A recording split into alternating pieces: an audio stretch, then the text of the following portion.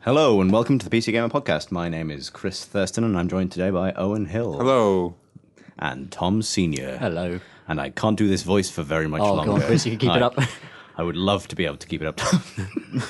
It's a very sensual That voice. took less than 10 seconds for us to go there. That's why I'm not allowed to do the voice. Okay. It's overwhelming. Tom, Hello.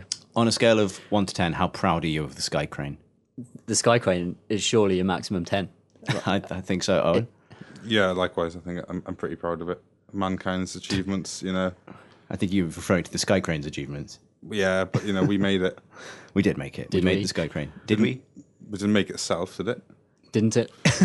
Didn't it, Owen? Can the Sky Crane not make a crane that can make the Sky Crane? Well, yes. Well done, Sky Crane. Then, if you made yourself. If you've not been following the fact that we landed a thing on Mars with a Sky Crane, Awesome. then where have you been? It's got almost nothing to do with PC gaming, apart from the fact that it's brilliant. You know what else is brilliant? Well, we all like galaxies and the likes. Yeah, that's We pretty do like space. It's true. Anyway, shall we talk about the news Yes. to start off with? I thought Yes. I'd mix things up. I'm nodding. Yes. Let's start with the news that reportedly, maybe, perhaps, it's going to be a Source 2.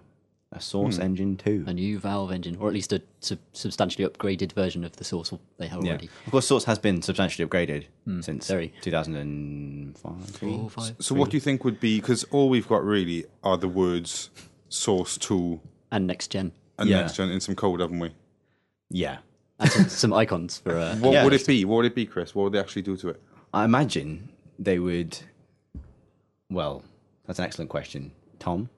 I imagine they'll be utilising some of the power that next-gen consoles will be utilising. So it'll be a step up that will let them make games for both PC and console at the same time. You don't Yeah, often that's a get good like massive scale games in the Source engine, do you? Like the physics and stuff are awesome, the lighting's It does nice. have some problems with like level size. So Yeah. like especially like Half-Life 2 is quite famous for having big like load breaks every so often because you can't make... It's gotten better, but you can't make huge maps in it. You can't make like a Daisy Island in it. There's just no way of doing that. No. I always wonder if. I kind of made this prediction a bunch of times now, and hopefully inching closer to being true is that Valve might go after something like Unity and try and build an engine that people can really easily build games in, which, Source is already really good for that. People do really amazing things with it mod-wise and stuff, and they've got a really good tradition of doing, opening their tools up to people and stuff like that. But it'd be interesting to see if that was the direction that something like Source 2 was going in. And it could fit with Greenlight, I Yeah, guess, couldn't yeah, it, in exactly. an interesting way.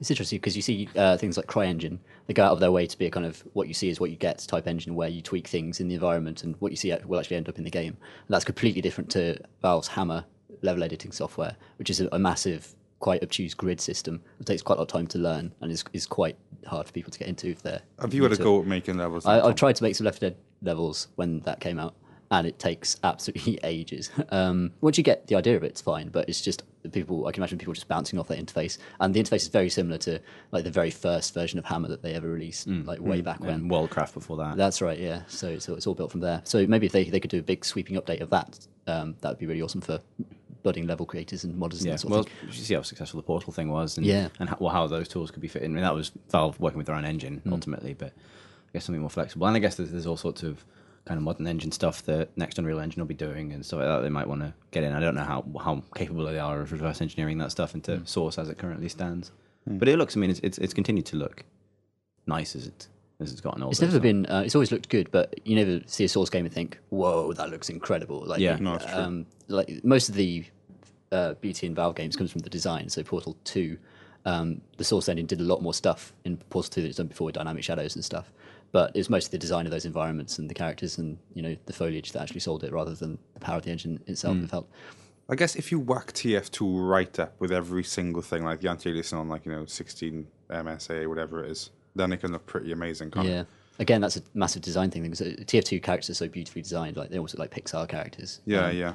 So when you make those shiny enough, Yeah. it looks lovely. It looks amazing. Well, yeah, but I guess in that case, no matter how good the next engine, if there is a next engine, ends up being, I hope they don't stop really beautifully designing games. Yeah, Yeah, of course. don't Like, stop doing leaning on incredible tech to avoid having to Yeah. absolutely beautifully design things would be a shame. So, it was interesting watching the footage of the Black Mesa Source thing that came out today. I don't know if you guys have seen it. Yeah. Which is on a rail, isn't it? On a rail, and yeah. there's some blurry kind of phone footage of surface tension or something. What's that level called? Which looks nice, but it's by no means modern. You know what I mean? Like It looks a bit like Half-Life 2. Basically, things that mod has been in development since Half-Life 2, pretty much. So they've been using that old version of Source, and it looks like they haven't really used the modern version that Episode 2 uses or Portal 2 uses. It's interesting watching that. Like, you sort of notice, obviously, the design for Half-Life 2 is extraordinary. Half-Life 1 was really original, I think, in terms of setting, but the design wasn't necessarily the thing that stood out about it. You know, there's like, and you notice it in maybe watching those chunks of Black Mesa Source, that it's really, really strong colors, like really bright red lights. You know, when it's dark, it's really dark. It's sort of, whereas almost every area of this is what I loved about Unreal, the first Unreal game. It just had mad lighting. You just go into a room and it's bright red lights there. Because we can. And then bright green lights. It's like, look at that lighting, look at that lighting. It's screaming bright primary colours everywhere. That's not how... no one lights an area like that ever. Yeah. But people were so excited to be able to do coloured lighting that, you know, that we're outside of Quake and we've gone beyond brown people. We've got red, we've got yellow, we've got rainbows now. Look at our awesome levels. And people went a bit nuts with it, I think, for a while. Yeah, but that's why it's Become more Half-Life 2 subtle is since then. so striking, because they kind of figured out what colour daylight was. Yeah, exactly. It's like, what colour is the world? Yeah. It's kind of bluey, white. Good breakthrough for gaming, that. Figuring out what colour the world is. What colour light is. It's And really the important. old HDR squinty mode. That kind of Indeed. emulates Being hungover. the human squint. Yeah. Yeah. I love those big graphical advances that you look back on and think, and it's just like a fashion thing, like bloom lighting. And you look back and say, actually, that's a terrible idea. You know, big bloom, I can't see anything. I'm just blind. Like, look at this man's really shiny face. Why is that? That's not better. Like the Oblivion glowing face. Exactly thing. right. Like, Yeah, you zoom in. You know the old Oblivion crash zoom. If he's standing next to a torch, it becomes like a glowing orange blur in your vision. Eve Online without the bloom is significantly less pretty, though. Yeah, good that's point. space is all about bloom. Yeah. Yeah. Pure bloom. Yeah, I mean, well, what is space but a load of lights in space? Maybe they'll get to Mars and there'll just be so much bloom they won't be able to handle it. Curiosity just drives around, like it's glary, out of focus, like 45-degree angle tilted screenshots of Mars from NASA's press department. Should we move on? Yeah. We talked about Source 2. What's next on the agenda, Chris? You're looking at the agenda, Owen. Stop living a lie. I'm the only one. You know full well it's the fact that announced a couple of hours ago is DayZ going standalone, standing on its own. Hooray! Probably. We guessed that might happen at one point, didn't we? Yeah, I think he pretty much said it would happen. Well, Yeah, he kind I of think- hinted it strongly at E3. I think he was quoted as saying that. Yeah, I mean, it makes a huge amount of sense given how well that game is continuing to, well, how well the mod is continuing to do, and how big a take up there's been. Hopefully, it'll be exactly the kind of motivation they need to make it work. Yeah. Really, like just boot up and get onto a server and fix the server tech and fix the load times. There's a huge amount to be said for. I mean, I think in one of the interviews he did with Evan, Rocket said that it's much about approach to games as a particular game. You know, an idea that games don't have to be accessible and the games don't have to necessarily ease you in gently. But nonetheless, I think games should work. Yeah, that's the point. Useful. I love it when they Like I like difficult games, but I like games that aren't difficult to get into. Like with people you wanna play some with. people just get off on the fact that other people can't play the game they're playing, though, and that is part of the appeal because it makes it extra hardcore. It's like Yeah, like if you haven't, I guess when you get to the point where you're directly quoting version, like 6-digit version numbers at each other, then you're at the real hardcore end of hardcore. Yeah. But I don't find that's not the thing that draws me to difficult games. No, absolutely not. What would you? I mean, beyond simple stability, is there anything people would like to see them do for a full game that they haven't been able to do because it's a mod or? Well, I'm not sure they'll be doing this because they say they're going to continue to develop the mod alongside the standalone version. But I'd like to see them actually make it in the Arma 3 engine and probably make it an give the graphics a bit of a nudge. Maybe get a few more zombie models in there, just if it's a bit of visual polish. Tune up the controls. The Arma 2 engine is kind of a bit clunky control wise, so if they could sharpen that stuff up, it's just those rough edges, just kind of iron them out and make it more slick. I'd be interested to see if they could make it look more like a zombie apocalypse because the way DayZ looks is really striking because it's so bare, but it's because it's zombies in a place that's just empty, right? It's just a ghost town. There's no, wreckage or debris or, there's no sense of this. There may be abandoned cars and you see those Humvees with the wheels missing and things, but there's no huge sense. I don't know if I'm necessarily asking for a kind of Left 4 Dead style apocalypse where it's completely in your face, but a bit more of a sense of it. and then maybe that could deteriorate over time or something. That'd be a cool way. That'd be amazing. Yeah, that's cool. Like, Yeah. I'd love to see Far Cry 2 style dynamic fire. That'd be brilliant. I'd love to see that everywhere. Yeah, I mean, every game should have dynamic fire, obviously. awesome. But I think, that'd be, if they can do that sort of thing, then that would really, really sell it to me as well. Like, I want to accidentally set a town on fire. Let's leave it at that. When I was talking to Introversion's Chris DeLay, I asked him what he thought they should do with DayZ, and he had this really cool idea, which was, he said that moment when you kind of see someone and you're kind of working out whether they're friendly or bad or whatever is a cool moment, but it's still kind of random. Like most of the time, people just end up shooting you these days. He says, and but he came up with this idea where you could kind of take the clip out of your gun and approach them with like only one bullet in your gun and make it clear that you didn't have any more than one bullet in your gun. So you both kind of did that. And if someone did take a shot and missed, then they knew that they were going to go down. There was going to be a repercussion to that. That's a really cool idea. And like you can imagine kind of the actual animation of just pulling the magazine out of a machine gun and like walking over like that. It's pretty awesome kind of silhouette, isn't it? It's a pretty awesome image.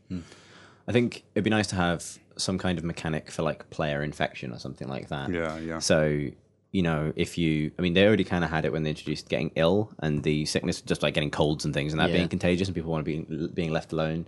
I don't know if that's still in the game. I played it shortly after it was introduced, but I can't remember. Anyway, Stuff comes and goes so quickly. But having that sort of sense of like, if you've been bitten by a zombie, kind of knowing you're going to turn eventually or something, or that kind of thing. Giving someone one bullet and just leaving them to it. It's like leave me. Well, it's such a classic part of zombie fiction that games don't really do. So it's probably the one part that games don't really do is having to shoot your friend.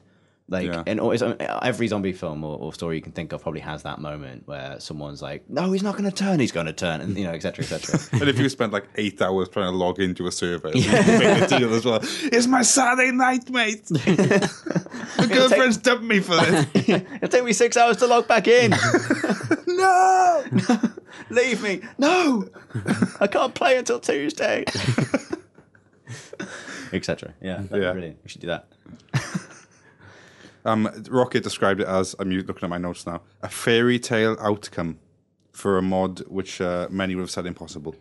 I quite like fairy tale outcome because it's not really a fairy tale, is it? Yeah, it's a horrible nightmare. Betrays each other. Nightmare outcome. Yeah. Steals enough guns to kill other people for sport. It's great news for just the way that mod shifted sales of Arma 2. Just proved the passion for that, and the people willing to spend money for that for a mod. It's kind of amazing. And I think I'm gonna execute such a segue here. They're going to give me an Olympic gold for segways. All right. I wish there was a Segway race in the Olympics. That so do I actually. Damn, that's a much better idea than the one I had. Anyway, Arma 2 has been a testbed for this stuff from the start. Like, it's always been a really good engine for trying stuff out, including head tracking. And like the early attempts at like track IR and that VR headset stuff works really well with Arma 2. Yeah, it works really well with Arma 2. And recently, John Carmack's Oculus Rift project has been successfully kickstarted. Excuse me while I just do a little loop on my Segway. Do you know how much money it's made today? To this date? To date? No. To date? How much money has it made to date? $1.4 million. Whoa. That's how much people want to put goggles on and be attacked by a demon. Yeah. How much did they ask for? What was their limit? 25k. Blimey. That's what I say to that. Crikey. Crikey, I say. It was 24. They 250. Marvellous. Maybe I should double check that. Well, I can't because you've made me put my phone on airplane Yeah, mode. those of you who complained about the interference noises in the last podcast will be glad to know that I've made everyone switch their phones off. Yeah, like the school teacher. That's very good. Or air flight hostess. It's a good approach. Air flight? Yeah, shut up, Chris. Anyway. All right, you guys, do you guys want Oculus Rift? Yes. How much do you want it? I mean, I would pay some money. I mean, it depends. Right now, Oculus Rift, for you, how much? £200. Would you pay more than 200, Tom? Do I get to try it first? This is the big No, thing, really. no, it's the gamble. Oh, what? Carmack has said it's good. Okay. Will He says a lot of things Will are Carmack good. say that to me to my face, or do I have to watch a video on the internet of him saying that? No, he's just had a go of it. He's like, oh, it's good, Chris. So But me then and he's got to Carmack... leave. He's got to leave the room. So, and you say, okay. what's it like? And he goes, oh, I've got to go. So me and Carmack were standing in a room together, right? And he's Yeah. got these goggles on, and he's like, "Oh, this is brilliant." He puts them down and goes, "Oh, right, yeah, these are great," and then has to run. And you can't test Because, them out. like, and he's gotta Tom pick his kids said up from school or 200. Are you saying 201? I said 200. You said 200. I said nothing yet. The worst auctioneer. Stop spending my money on it. I'll keep my money. Are you going to pay more than £200 for the Oculus Rift? I don't know. I mean, I'm always a bit wary of this kind of virtual reality headset stuff. Ever since back in the 90s, I went to a Games Master convention, back when those happened, and they had those giant virtual reality rigs. I don't know if you remember those things. I do. I remember that was in a shop once. Was it red? Was it red? Yeah, bright red mask that kind of projected like 3 feet in front of your face, and you kind of stood on a treadmill or something. Yeah. That is and I was really young. I was like 8 or something, and even then I knew it was crap. I knew it was rubbish. The graphics in that at the time were worse than the graphics on my Amiga at home or something. Yeah, which is what made me a bit sad. But the movement stuff didn't work either. It just felt really weird and clunky. So I'm laboured with memories of that, of the 90s. You've got to let go, man. I know. Maybe I do. Maybe I do. It's the future now.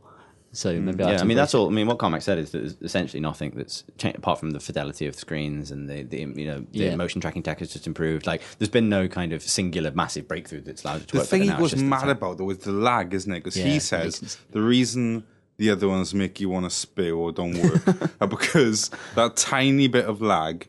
It's like the uncanny valley, isn't it? Of lag. Yeah. But once you match the latency with your brain, the latency of the human brain. Yeah, well, he literally did say that. He did say that. Then once you've done that, it kind of the magic happens, and 5 milliseconds. You're having the best Doom BFG experience you could ever have. Yeah, I would accept a certain amount of vomiting for that experience. I think. I mean, there's as far as the immersion goes, like if I was trapped on Mars with loads of aliens, I'd probably vomit. I just imagine walking into the living room and like I can imagine my girlfriend walking in and I've got this Oculus Rift on my head. And I'm just sick all over the floor. She's like, "You're never going to use that again."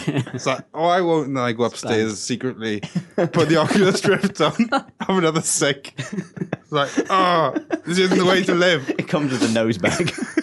This isn't the way to live my life. But you're addicted to it. Solved this terribly. That's not worth £200 to anyone. So addicted to the Oculus Rift. I'm not paying £201 for. Let's put it on and have a little sick. Every level there's a little loading time where you just take it gives off. you a little breather. Yeah, you look out the window at a distant object. Breathe into a paper bag for a bit. It's so immersive. Look at a beautiful picture of a waterfall or something. Just have a bit of a think and then back to Doom. No, do not. I don't want that. I don't. You completely put me I don't off know if that'll happen or not. Nevertheless, the image of that in my mind is enough to deter me. I still got the faith. I believe in John Carmack. I want goggles. True, generally true now.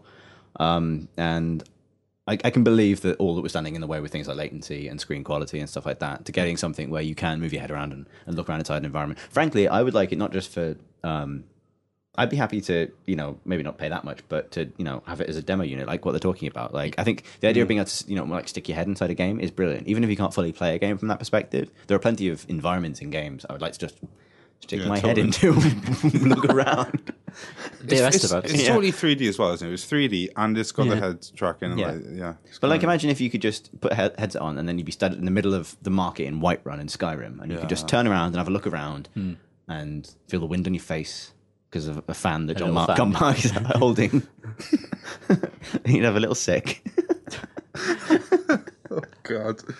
Sorry, Carmack. I'm sure it'll be really nice to use. We've essentially accused him of creating a product that makes everyone automatically vomit. Some people vomit from 3D. Some people can't handle 3D. Yeah, that's true, actually. Well, I mean, it's if that's... Maybe if you suffer from that, then it's probably not... It's just not being able to see your own vomit is the issue for me. I was like, why? There's something so gross about like taking knowing you vomited, but not. Yeah, just be like, "Oh, I'm gonna kill the boss." I don't know how bad it is yet. I don't know, like I'm gonna finish this dragon off, and and that's the point when someone walks in, isn't it? And you haven't bothered cleaning it, and you got big headphones on, so you couldn't hear. Oh my God, Carmack! Stop saying things. Oh, that's a horrible thought. I mean, ideally, then there'd be some kind of sensor to allow it to happen in game as well. I don't know.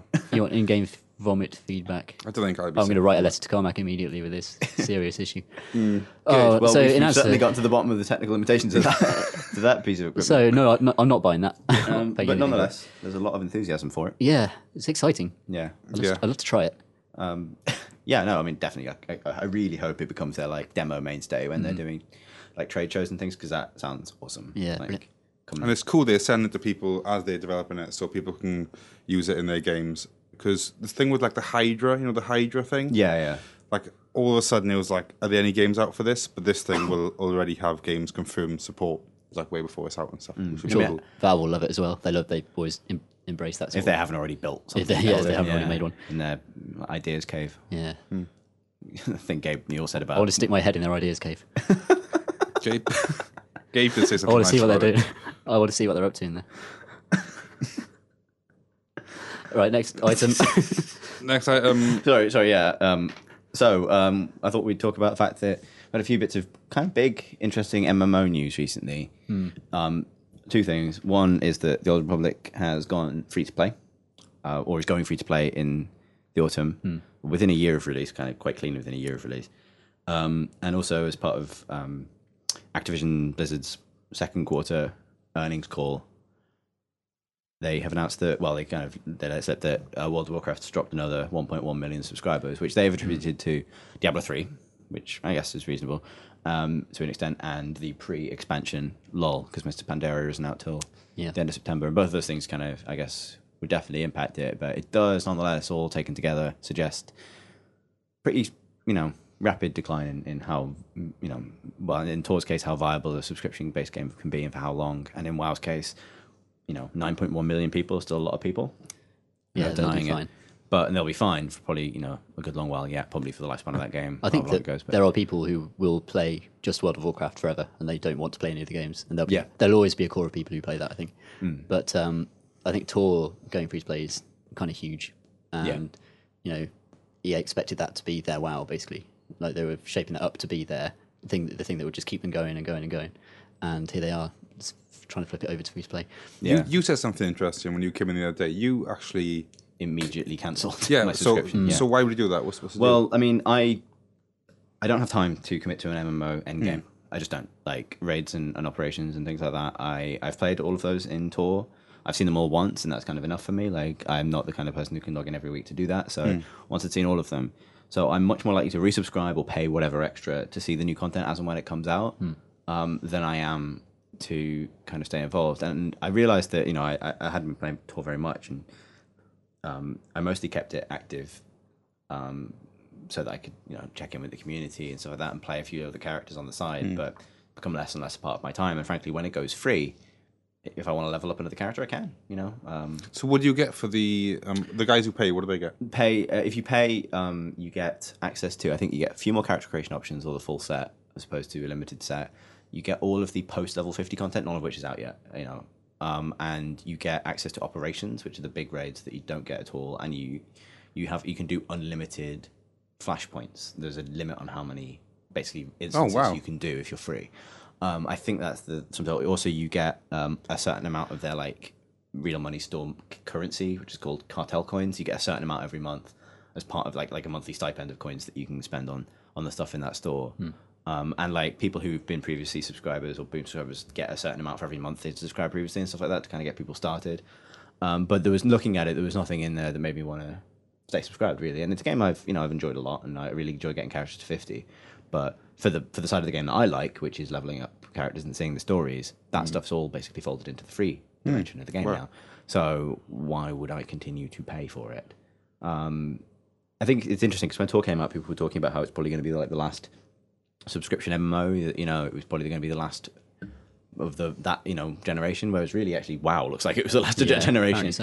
Everything that came after WoW has pretty much left that model one way or another. There are a few like Eve. No, can't see Eve moving away from their subscription model. No, Eve's I think whenever you talk about MMOs, Eve is the exception to everything. That's true. Yeah, you're right. What about the Secret World? Do you reckon that's got long as a subscription? No way. They had a free weekend recently, and that's within a month of release. I just don't think it's that viable a model anymore. I think there's way too much going. There's way too many good games. And especially when subscriptions were a thing, pretty much every game you cared to buy was going to be 40 quid. And you kind of expected to pay a premium if you wanted something that was always connected. Now, neither of those things are the case. You can get brilliant games for $8.99, right? The price of your Warcraft subscription or whatever could get you brilliant things, on indie or through Steam sales or anything. So it's an anachronism, I think, and something that's rapidly kind of proving to be a risk. You just play World of Tanks for 100 hours and happily not pay anything, and that's a really great game. And if you can do that and not pay anything, or maybe just pay, I don't know, a couple of quid for an experience boost every 2 months, you get to pay as much as you want to pay. Yeah. And once you've had that freedom, it's very hard to go back to that regimented one, like £10 a month, and it becomes harder and harder to justify that. Yeah. And you kind of feel like, am I playing this game enough to justify £10 for this month? And normally, no, not really. Unless you're a hardcore raider, it's unlikely that you'll be putting in the hours to justify the cost. But once upon a time as well, that money was justified on the grounds that these games were these huge experiments, right? These experiments in running a game that couldn't run any other way, right? Like there are plenty of ways of doing cooperative dungeons with your mates that don't require the persistent world that ties it together, frankly, right? You know what I mean? Like someone could make World of Raids. Neverwinter Nights is a great co-op raiding. It's not that mechanic in and of itself doesn't support the idea of a subscription in the way that Eve does, where it's this huge thing that needs constant management. That if CCP take their eye off Eve, the whole it's like Rocket said about DayZ. It's probably 3 hours from disaster. You know what I mean? Like that kind of sense that it needs constant care and that's what you're paying for. You're not paying for content and patches. You're paying for the care it takes to keep this massive experiment running. Yeah.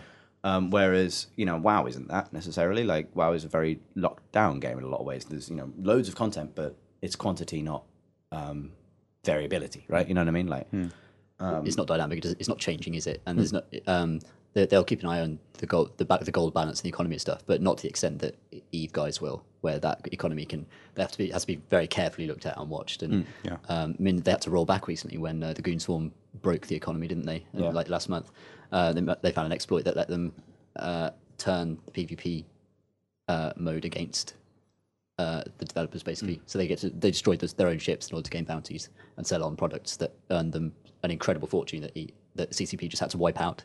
Another badass Eve story. I know, yeah. There are so many. Well, I mean, that's the wonderful thing about these games is they generate badass stories, or they used to, and that's the thing that's been missed. But it's almost like we lost that variability and we lost that kind of chaos, but we kept subscription fees.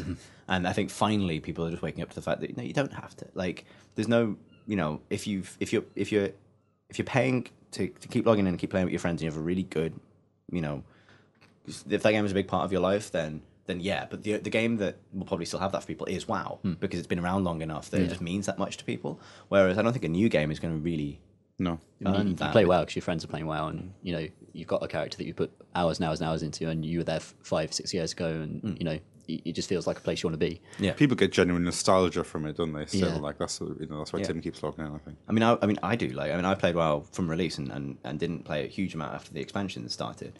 But I went in recently on an old character to play Pandaria for a preview, and like that hit me. Like those locations remind me of the music I had on in the background when I was leveling there the first time. Like these places do stick in people's brains. That's why they're so powerful. But it maybe seems like charging a monthly fee to access that stuff is just it's the old ways. It's going away. Also, people talk about like free to play being a risk for companies. But you wonder if subscriptions just aren't the bigger risk now. That you risk, putting people off or scaring them away or making them cynical about you. And I think the investment required to create a game that can justify a monthly cost is the risk there. And that's why EA put so much money into BioWare and to create this insane, enormous story. All those class stories and all those hundreds and hundreds and hundreds of hours of story and cutscenes and voiced action scenes just to entice people into paying for it monthly. And if you can't put that level of effort in, even if you can, apparently it still isn't going to entice people. I would argue that their investment was the opposite of the investment CCP have always made.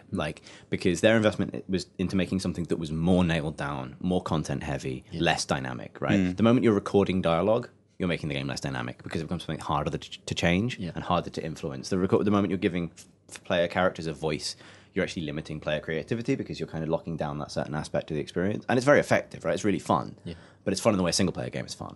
Right, the thing that makes MMOs special is people investing in systems that can run away with you and kind of go off and do all these things. Like EA's investment was massive, but it was an investment in the non-MMO part of the MMO. And that's and I still think they made a really good game. A game I really enjoyed. But they ran into a serious problem there where if what you play it for is the story, then they're never going to well, maybe they will, but it's very, very hard to add to that stuff. It's hard to give someone another 10 hours of story without a huge investment and getting all the voice actors back in and getting the writers in. And it's just not how, the content they've added into the end game is never going to be that detailed. Yeah. And they're never going to satisfy those people. And so they're just going to lose them, which seems to be what's happening. Like how they lost me. I mean, put it this way, right? So Leviathan, this Mass Effect 3 DLC, is going to come out sometime, they said summer, I think, so sometime soonish. Yeah. That's going to cost probably about a tenner, which is about the price of a tour subscription.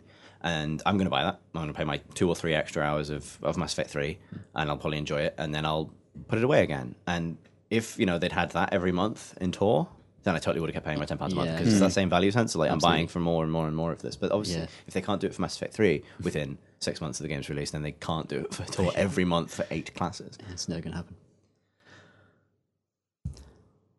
Yeah, It's sad.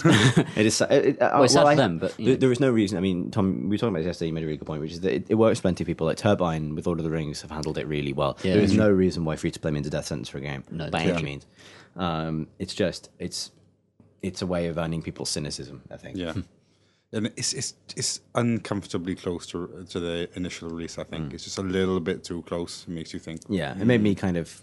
Sort of breathing through my teeth a little bit. Kind of. I've put a lot of money into that thing, and now people are going to get that for free, kind of thing. But also, having spoken to those guys recently, when when they did the big Rat Ghoul Plague thing, and that's like a really cool dynamic event, and that felt like that was going to be their way of picking up numbers a little bit and interested in the game, and think, oh, cool, that's what they're doing, and then only a few months later, it's like, oh, we're free to play, right? You know what I mean? It's almost like they've tried a few different things, but this is ultimately what they've come down to. Yeah. Should we do the Steam charts? Let's do it. Okay. Thanks, Tom. My pleasure. At number 10, at $6.99, is Awesome Noughts. Which is it was originally console exclusive for about a good 6 months or so. Was it 6 months? Possibly, yeah. I think it came out in the year.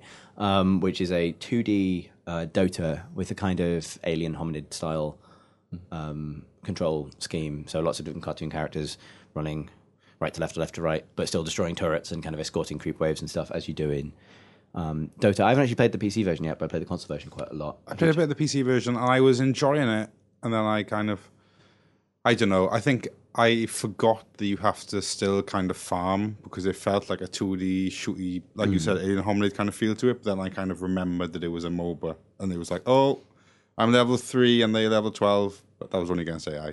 Yeah. But you've had a good time with it, haven't you, Tom? You've been I had a good time with it. I think in perfect conditions, really, because I played it with 5 other people, and it's 3 versus 3, and we're all on Skype, and that's it's great fun. Yeah. And it's kind of, it gives you that Dota formula, but really quickly, and it's really apparent where you're supposed to be going and what you're supposed to be doing. And they've got a really clever jungle system where you go into the jungle and you kill creeps in the jungle for health, so you can just nip out into the jungle, get your health back, and quickly get back into the fight without having to TP all the way back to base and then run all the way back and that kind of thing. So it gives you kind of the loose, fast basics of a MOBA. Maboba. Finally, we figured out what that genre is called. MOBA. MOBA Magoba. I hate that word. MOBA. Stupid. That's how I used it. And in that sense, it's awesome because the characters are so different from each other. And there's a smaller range of characters, but it's all about how you equip them. So you can cause your dash attack to do more damage and cool down faster, or stun people, and that's how you upgrade. And it's all very apparent. It's easy and it's good fun, and it's got a lovely art style and a brilliant theme music. We have to head back. I'll head back into that and we play some. It's great. Be the frog. I love the frog. Yeah, it's based on like 80s Saturday morning cartoons really heavily, so that's where the art style and the theme music comes from, which I think is really lovely, kind of. It's sort of interesting that like that stuff inspired so many games in terms of like how games, 16-bit games were, but no one's actually kind of just taken that art style and made a non-16-bit game out of it, which I think is embraced really an incredibly complicated genre and tried to deliver it in a really pretty. Interesting. It's the same guys who did Swords and Soldiers, which was the sort of 2D StarCraft thing. So they've kind of got a track record of taking isometric 3D, really hardcore PC things and turning them into 2D, adorable cartoony 2D things, versions. Also, one of the designer, Joost van Dongen, is the guy who did Prown, which was the racing a ball around a cable indie game that everyone really liked last year with the amazing soundtrack and really amazing art. He's just, I think, one of their programmers, which is great. Cool.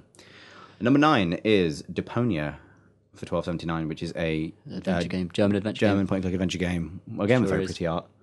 Yeah, again, it looks nice, but I've played it a bit, and it's definitely an adventure game. If you like puzzles that don't quite make sense, then it's all in there. Combine fudge with hair. Yeah, I think there's one in the one of the first puzzles is you can't leave on your adventure until you found your socks. So you have to, and why not? I can leave my house with no socks, and if I choose But to. where are the socks? Because if they're in your drawer, then that's the logical. Then no, they're not in the drawer. Surprisingly, you find them, and one's a different color, and you have to, I think, dye it a different color to see you leave with correct socks. Oh, okay. I don't know. It's got that contrived adventure game thing where Like crazy OCD simulator. you're about to go on an adventure. First, find the socks. No, they're not in the place you think they are. No, they're in completely stupid places. And no, they're wrong now. You're going to have to do something silly to them to make them right. And now you can leave, and then you get on with your adventure. And it's just the same kind of pacing problem that all adventure games have, where it keeps you trapped in the puzzles. Feels frustrating. So I've horribly trashed that game, really. If you like adventure games, then worth checking Then out. Tom is looking down on you. I'm not a huge fan of adventure games, really, anymore. Yeah, I wonder why they kind of. I guess the appeal of adventure games was maybe the novelty of interacting with the world in that kind of really granular way, and now It was always comedy for me. Like it's a great way to deliver jokes. Yeah. The adventure game format, and that's what I always loved about it. And it always felt like the puzzles were getting in the way. But if the puzzles are the point for you, then I guess it's a different genre entirely. I've definitely found that playing The Walking Dead, which we might talk about if we get onto what we've been playing. Cool. But there's definitely moments in that when it's the puzzles are the things that stand out the most.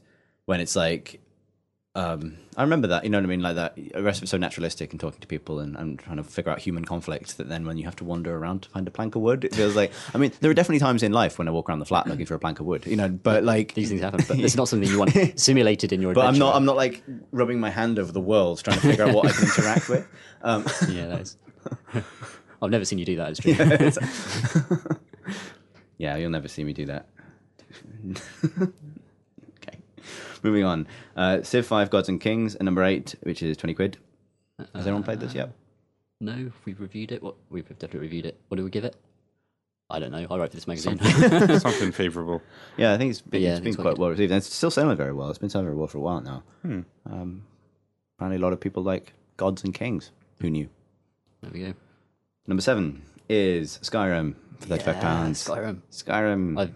I'll talk about this later, but I've been binging on Skyrim recently. Yeah, me too. Fantastic. Okay.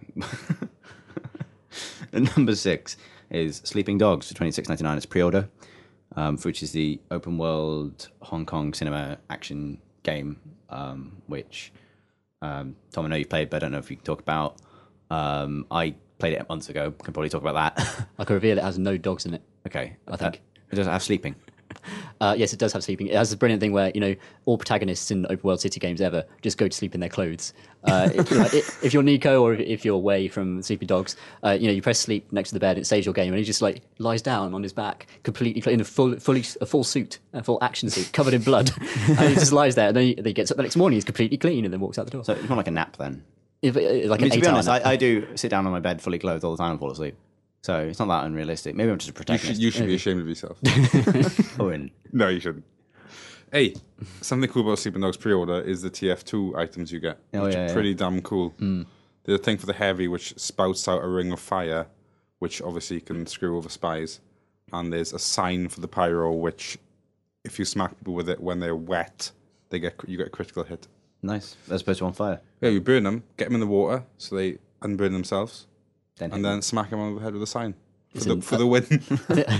I think the logic is that it's like a neon sign that electrocutes them. when they're yeah, wet. yeah. I would guess that's the internal logic of that. Let's There's not more than that interrogate as that, well. too much. It looks awesome, though. Yeah. I quite enjoy it. I found when I was playing it, and I was driving around, and I played all the story stuff they wanted me to play, and then I was given the keys to the city a bit. I was just driving around, and I found that there's a mechanic where you can kind of grab people, and then if you grab people and take them over to your car, you can stuff them in the boot of the car Yeah, to that's true. kidnap them. And they may have fixed this now, but at the time they're like pork bun salesmen that sell like buns by the side of the road to replenish your health, like the hot dog guys in Grand Theft Auto 4. And so I found out that you can grab them, put them in the boot of your car, drive them around the city, take them out, and buy buns from them. And if you get the angle right, you can also buy buns from the boot of your car at that point. And I think one of the PR guys, one of the marketing guys for Square Enix, just sat behind me, just looking at me, and I'm like, "Look, I'm doing donuts with a pork bun, man, screaming for help in the back of my car." And then I'd like get him out, and like, "Look, I found this mobile health dispenser that I can drive around the city." There's buns falling out of my boot all over the place. And then I would take one pork bun salesman out, and I found out that if you then take him out the back of the car, because he resets to his like selling pork buns AI, he kind of forgets that you've stuffed him in the boot of your car. So you can then set him up, if you reverse really carefully, next to another pork bun salesman in a different part of town. A small and army start of pork like bun a little pork bun department store. So that's what I did when I played Sleeping Dogs. This is a little inside view of that preview that I wrote. Once you grab someone by the scruff of the neck in that game, you can, as far as I can tell, run with them infinitely. Yeah, you can just take them that's anywhere. the great thing. It's like the infinite businessman run, where you're like sprinting down the street, holding a man like a loose headlock, and every so often they protest, and then you punch them, and then you just like drag them, like kicking and screaming down the street. There seems to be a lot of driving involved. When I saw someone else playing it, they just seemed to be driving constantly. I didn't see anything else apart from driving. How much driving is it compared There's to walking? quite a and lot dragging? of driving. There's about a similar amount to GTA. In fairness, there's a lot of driving in GTA. But the main thing is that GTA, I just go everywhere by cab. And the great thing is you can hail cabs by waving at them and whistling. The Sleeping Dogs, I couldn't find out a way to do that, so I would get on a motorbike and then like blaze down the street looking for a cab, and then like do a massive wheelie and crash into the front of them in order to stop them, and then hire a ride from them to wherever I needed to go. Like that was my way of getting around that city. It's quite a lot of driving. The driving is kind of mental. It's like super arcade, and you've got like the shunt move. Yeah, the shunt is. How does that work? I don't know. It's really inexplicable. You press a button, and your car just leaps sideways by about 5 meters, and whatever you hit just spirals, it flames off the road. So it's got that going for it. Okay, yeah, I quite enjoyed it. Anyway, Review in the next issue of PC Gamer. Cool. Number 5 is Borderlands 2 pre-order, which is £30. Best trailers ever. Very good trailers. Says They always Owen. had very good trailers, That's actually. The first game had excellent choice of trailer music as well. They know what they're doing, I think, with marketing that game and the way it looks. And I'm really excited about Borderlands 2, actually, because basically I just want Borderlands 1, but without Game Spy. So it's just something I can actually play with my friends instead of just running into the that's horrible true. networking stuff. And like Borderlands, I really enjoyed, but I had huge problems connecting to people. And it looks like they're going to fix that stuff because they've got that love letter, Claptrap's love letter to the PC, which is about how they fixed the netcode and all that shit. Like it wasn't just the netcode. Like the actual interface and stuff was totally cack. Yeah, But you could mod that part of it, but it was still rubbish. But yeah, as you say, they've made a massive deal out of doing it right this time. Yeah, awesome. It's going to be very cool. I kind of hope they maybe reduce the amount of busy. I just remember like Borderlands 1 being loads of busy work. Like finding myself constantly busy with inventory and kind of stuff. And I found it so hard to compare guns. Yeah, something like that. Like, is this gun really better than my gun? I need to do some arithmetic to work this out because it's flame damage plus the number of bullets fired per second and that kind of stuff. And that's kind of gets in the way when your friends are saying, "Come on, Tom, come on, let's go, let's kill some." We used to play it, gather up all the guns from whatever section we were doing. Then when we were breaking off for the night, we used to chuck them all in a massive pile on the floor, and everyone would just kind of look around and assess and see what would be best for them. And that worked better than. Because as you say, if you stop and start all the time, it just gets boring. Annoying. yeah, as with all games of that, like Diablo stuff is in the same sort of like need to go to the shop problem. Number 4 is Orcs Must Die 2 for 12 quid, which I believe Tom Francis has reviewed for us. I played a bit of co-op with him, which I enjoyed. Co-op makes a lot of sense to that game. Yeah, it works makes a huge amount very of sense. nicely. Have you played it, Tom? I have played it quite a lot in co-op as well, and it's really, really awesome. Yeah. If you liked Orcs Must Die 1, it gives you just enough new toys, and the Sorceress is really fun to play with because her default weapon is amazing. She's got this wand that has like 3 fire modes. You can do a rapid fire kind of pew pew pew pew with spells, or you can kind of charge it up and go and that causes orcs to explode once instantly. And if you charge it up even more, it goes like that. What were those 3 noises massive, again, Tom? Massive. No, I can't do this again. You can sample them and then we can turn them into something later. Fine. I believe it's pew pew pew and that third one is awesome because it does massive splash damage.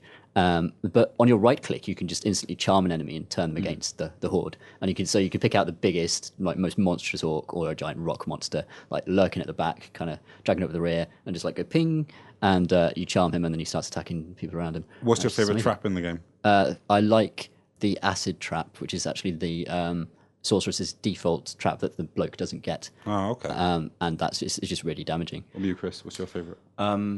I've only played a little bit, and it was with sorcerers. I really like the thing you can plant on the ceiling that allows you to drop boulders on people. I don't know if that was in the original. I can't remember it being in the original, but it's cool because it's active, so you get sort of time when you use it. Yeah, you shoot it, don't you? And it kind of drops. You shoot it and drops boulders on everyone. So that's pretty satisfying. Yeah, that's awesome. I like dwarves. Dwarves are.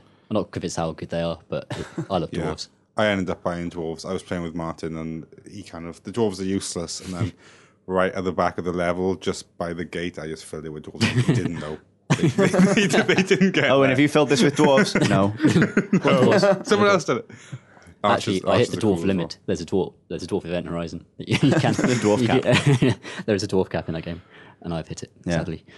I find if I'm playing co-op, or maybe it was playing co-op with Tom, but it got quite kind of like really scarily efficient really quickly to the point like who's looking after the bottom? Who's like, okay, you've got the bottom. Oh God, you weren't checking the bottom, were you?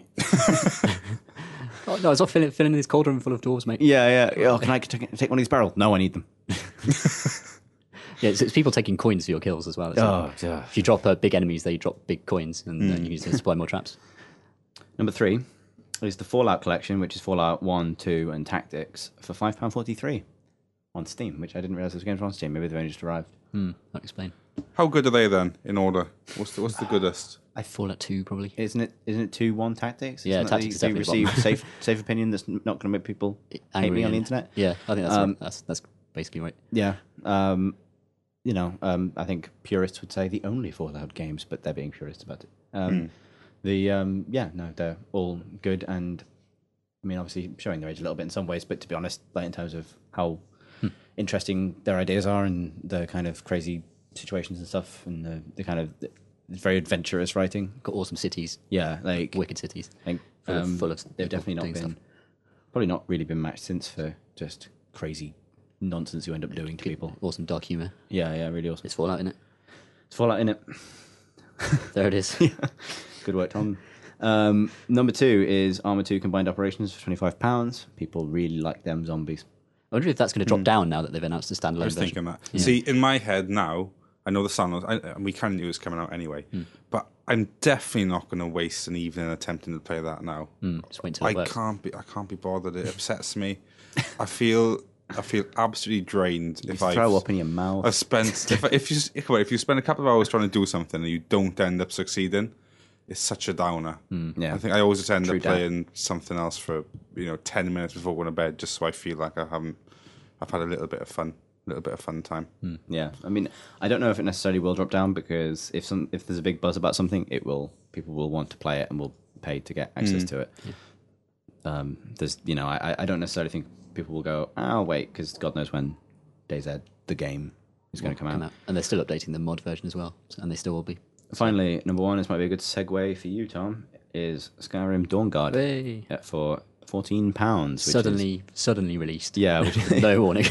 Exactly. Skyrim is doing so well, they don't really care about announcing their expansions now. Just do it. Yeah, here it is, guys, which is kind of refreshing in a way. It would have been nice to get it at the same time the Xbox guys did, but it's there now, and we get to play it, and it's quite good as far as I can tell so far. What have you been doing in there, Tom?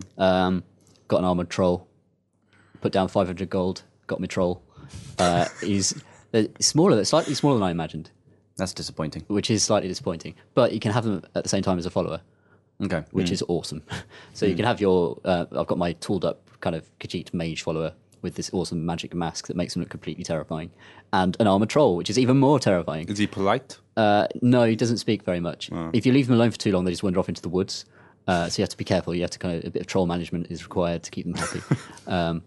You can buy a new one though if you... Yeah, there's always more. They're in a little pen in Dawnguard Castle, and they're just kind of milling around in the dark. This guy traps them, and they're awesome. And crossbows are brilliant so far. What about you, Chris? What have you been doing on there? I haven't actually played Dawnguard yet. I've been playing loads of Skyrim, partly to get ready for Dawnguard, but I'd never finished the main quest.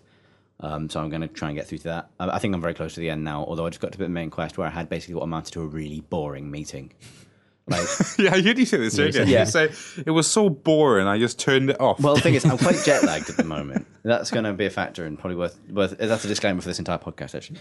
But I got to this point, and I'd kind of built myself, a big new set of armor, and big into crafting, and I kind of went up to this big meeting. I won't say anything about the plot, but there I am, bloody Dragonborn, everyone. Hello, taking minutes at this meeting, and because things Skyrim doesn't do well: acting. Like even the good actors in it look bad because of the way the face animation works and because of the way especially the movement of NPCs if they're trying to move around during a conversation. Yeah. It's like a Jerry Anderson like TV show, and it's just not designed for like people fluidly moving from one place to another while having a conversation. Like it's super clunky. Like people walk into a room, stand stock still at the point they've been told to stare at the person they're about to talk to, then start talking. And the beginning of this meeting is a really bad example of that because the trigger for it and the kind of the obvious move, this is along now, player, is, Dragonborn, take your seat. Take your seat, Dragonborn. Dragonborn, take your seat. Dragonborn, your seat. Your seat, Dragonborn. We're waiting for you, Dragonborn. Dragonborn, take your seat. I'd have walked the hell out right now. Yeah, exactly. Like, Dragonborn, stop stealing all the cheese. Dragonborn, you knocked a plate over. Get off the table, Dragonborn. Get off the table, Dragonborn. Off the table. Off. Into the corner. The water bowl's over there. Yeah. Dragonborn. Take your seat, Dragonborn. So eventually, and I couldn't figure out which chair was mine. So I'm walking around this massive table. And there's a big important NPC in front of every. Awkward. Yeah, I know. There's a big important NPC in front of every chair, right? And so I'm walking around, kind of going, "Is this one mine?" And I sat in the wrong one, and nothing happened. So I just awkwardly stood back up again. And I walked around the table, and I could see that. Okay, there is one that's sort of free over there. There's another NPC standing near it, but I could see the other chair that I might go to, and it is kind of the head of the table. So from there, I would be able to see everyone, and undoubtedly, the designers will want me to see everyone. So that's probably my chair. So this guy going, Dragonborn, take your seat, Dragonborn. Well, the Dragonborn kind of shuffles around this table awkwardly, like waiting for someone to tell him where to sit. Nobody tells him. And so eventually I do take the seat. And it turns into the most bloody boring meeting about exciting things. Dragon threat and all the rest of it. But I mean, just like... We would like this to. Well, we would like this. Like, how is the monthly report going? Like, and then someone gets up to make a speech, and it takes them 5 minutes to stand up, and they walk along and give them the speech. And then the best bit there was when I sat down, and they go, "Good, then we shall begin." And all the NPCs awkwardly take their seats at exactly the same time because they're programmed to kind of just go up a point. And that weird Skyrim animation where people kind of sidle into their seats sideways by like swinging their shoulders around. Sorry, I've just done that mime for the studio and the studio only. But and it was like the tone of this moment has gone. You know what I mean? Like if you're going to say something for games that script that stuff a little bit more tightly, like Mass Effect or whatever. When there's a big dramatic meeting around the war table in Mass Effect, you really feel it, especially in Mass Effect 3, and they have these, slam fists on tables and kind of real, emotion rather than like sock puppet theatre. And eventually, basically, I made a bunch of decisions in that meeting that I didn't really know what they would entail, and I realized I'd made all of the ones I didn't want to make. Oh, no. So I loaded a quick save. You did it all over again. And then I couldn't face doing it again, even though now I did know where my seat was. So I quit. And, and that was like in Lord of the Rings, where the Council of Elrond. Aragorn is walking around and around the circle, unable sit down, to figure Aragorn. Sit down. Take your seat, Aragorn. Aragorn. No one telling where to sit. And he just freaks out. Just tell me which one it is.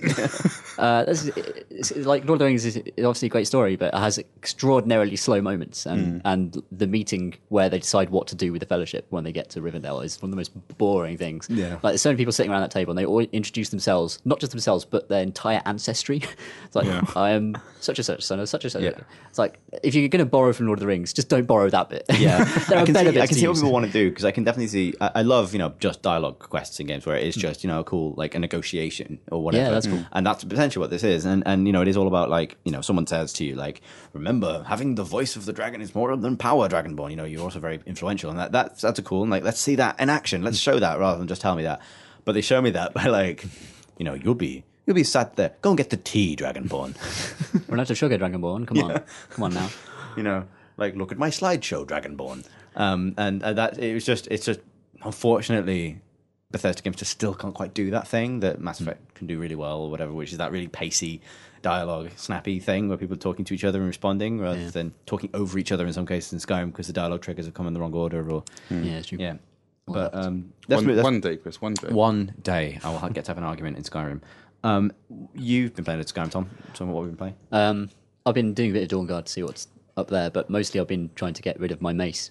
Yeah, this is great. Which is it's the most evil weapon in the game. As in, it's just it's a mace. It's an embodiment of pure evil. It's the mace of Malak Bol, who's a Daedric prince of some sort, and he wants souls.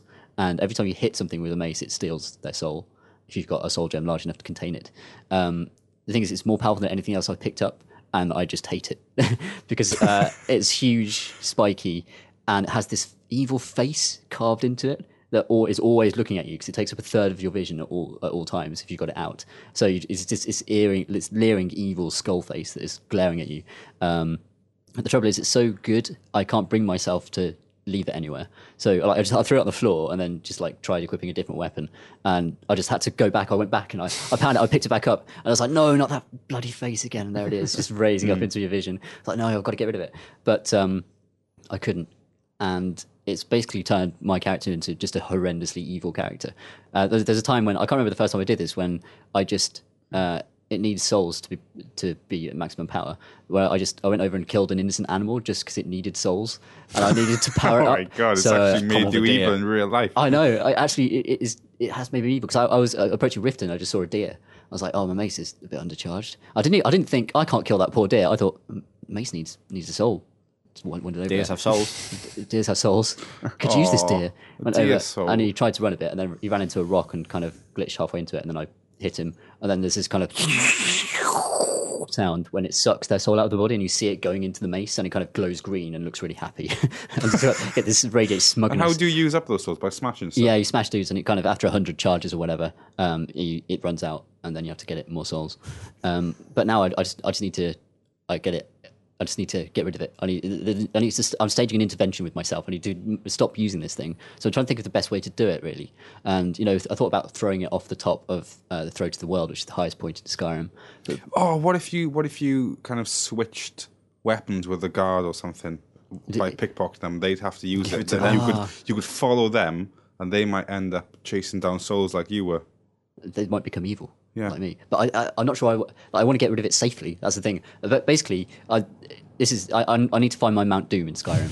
That's what needs to happen. I need to find somewhere where I can throw this thing and it's going to disappear and it's not going to hurt anyone, and it's not going to steal any more deer souls. I just need to find a way to dispose of it. But if I throw it off the Throat of the World, it could land anywhere. And the thing is, in Skyrim, they've got that AI that causes people to just pick things up in the street, and they'll ask you if you want it, and then they'll just keep it.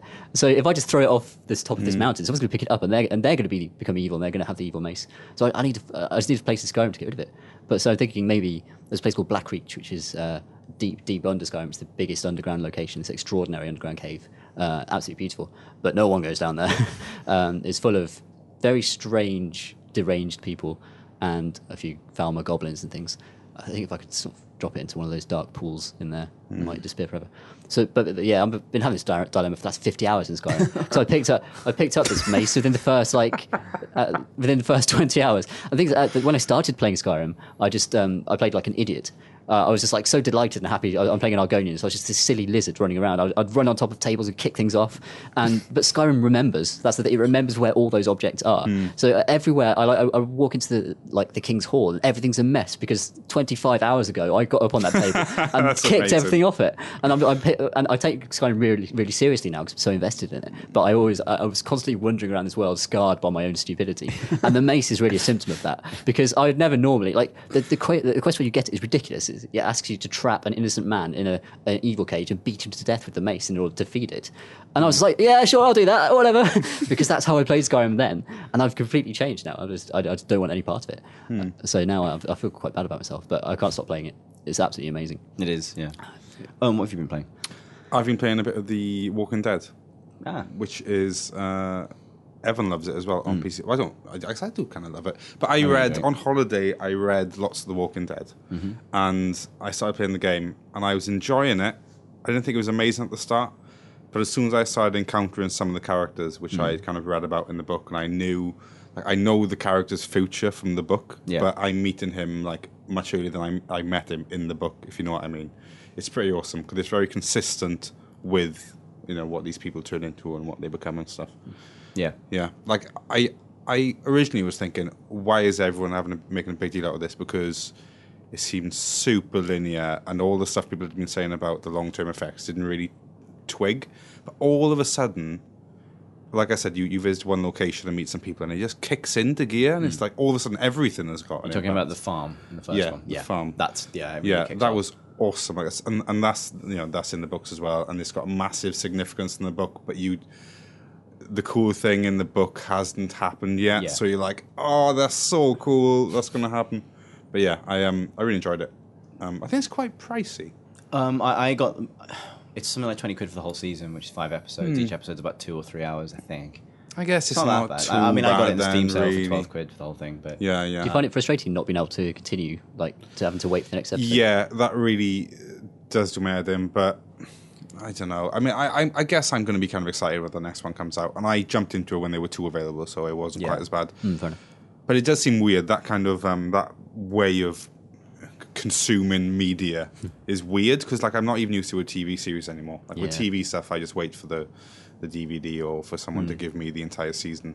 I can't quite hack watching it every kind of week. I really like it. I mean, I played each of the episodes in one sitting. I mean separate sittings, but like every time I've sat down with Walking Dead, I played a whole episode start to finish. Yeah. Which I think is definitely the way to do it. That's nice.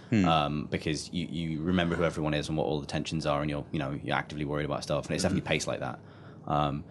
But when I finished the second one, I was like, I'm definitely looking forward to the next one. But I'm quite glad that I can move on now. And like I haven't been sat down with a 40-hour RPG that I feel like I need to keep pushing through before because I'll forget who people are. It's just like I played another 2 hours of this, and I trust that next time it will have a previously on Walking Dead and it'll fill me in. Yeah. And I remember enough. I'm really. I mean, having not read the books, I read parts of the first. I've read the first couple of issues and not seen the TV series kind of coming into it blind. I've been really, really impressed with it. And it's super linear. And it's like we said on a previous podcast, like it's created this kind of legion of QuickTime apologists. And I think the reason it gets away with it is because they are all meaningful and it will throw you into a QuickTime event whenever it bloody well likes. Like if it wants to turn a dialogue between two characters that you're controlling just the dialogue options into suddenly a fight for your life, it will do that if it wants to. Yeah. Okay. And that's really cool, like, because it means that you can never not be paying attention. Like, you can never just sit back and press the buttons for your dialogue, because really, genuinely, it will pull the rug out from under you, and you'll be like grabbing the keyboard trying to figure out, oh god, oh shit, sorry. And then when you fail, it's so good because it remembers, and awesome. if you don't say something or whatever, it's really cool. It's so much better than like Telltale's last thing. Like Back to Yeah. the Future sucked so bad. I was so disappointed. Like after I got to the end of the first episode of that, I was just sad. The best bit of that whole game was seeing the DeLorean at the start. That was it. Didn't like it. There's, I think both episodes of Walking Dead have had moments where you get glimpses of the adventure game thing. I mentioned it kind of earlier with walking around looking for a plank. Both of them have had moments where I know what I wanted to do, but the item I needed to do it was in a different part of the Do you story. reckon they just artificially lengthening it? Why is that in there? Because it's lame. It's just lame. There's no one enjoys that bit, do they? Well, it may, I don't know. It's not so much that. It's the way in which the kind of it's structured. So that there's a bit in the first episode where you can go to a certain place at any time when you're in a hub area, and people are like, "Do you want to go yet? Do you want to go yet? Do you want to go yet?" Yeah. And you'll know what I'm referring to. And stuff you get there and stuff you do there is kind of really essential when you eventually go back to the hub area. Okay. But it's not necessarily clear that that'll be the case. So if you haven't done anything in the hub area before you leave the first time, you kind of feel like, I don't want to go yet, I haven't done everything. yeah. Even though you won't be able to do everything because you need to do the other thing first. And that moment when I originally went, sure, let's go, I felt like I was abandoning a whole bunch of the game, and I got really pissed off at it because I felt like, I've just abandoned this whole storyline or this whole puzzle because I'm going off to do this thing now. And when I actually came back and could then do that stuff, I was like, oh, okay, but really it shouldn't have put me in that situation. It should have made it really clear that you can't do that now.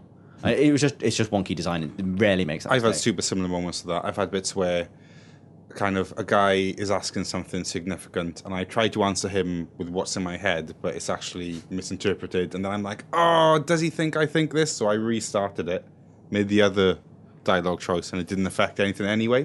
But the fact that it made me think, oh, I've kind of broken my own little narrative in here kind of annoys me. There was one moment I thought was really interesting in the second episode, and I've seen people comment on it, so maybe it's struck with a few people, where a character basically accuses you of being against them, who you can quite easily assume you were siding with in the first episode.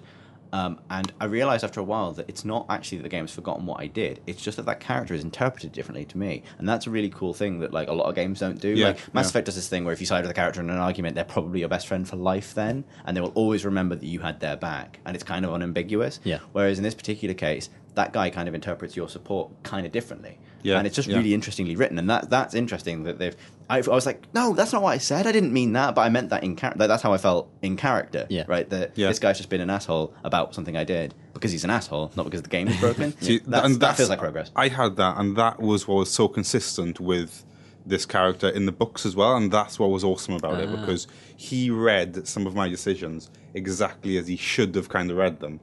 And that kind of disconnect of like, oh, I'm playing a game, and he should therefore accept what I said, and him, my knowledge of the actual books coming into it was just awesome. Yeah. That's when I thought this game's awesome. That was It's the super moment. smart. Cool. We're going to come against time a little bit, gents, so let's move on to questions from Twitter. Okay.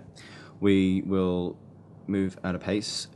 Khalid Al-Hassani asks, do you think Dishonored will live up to what it promises in the trailers?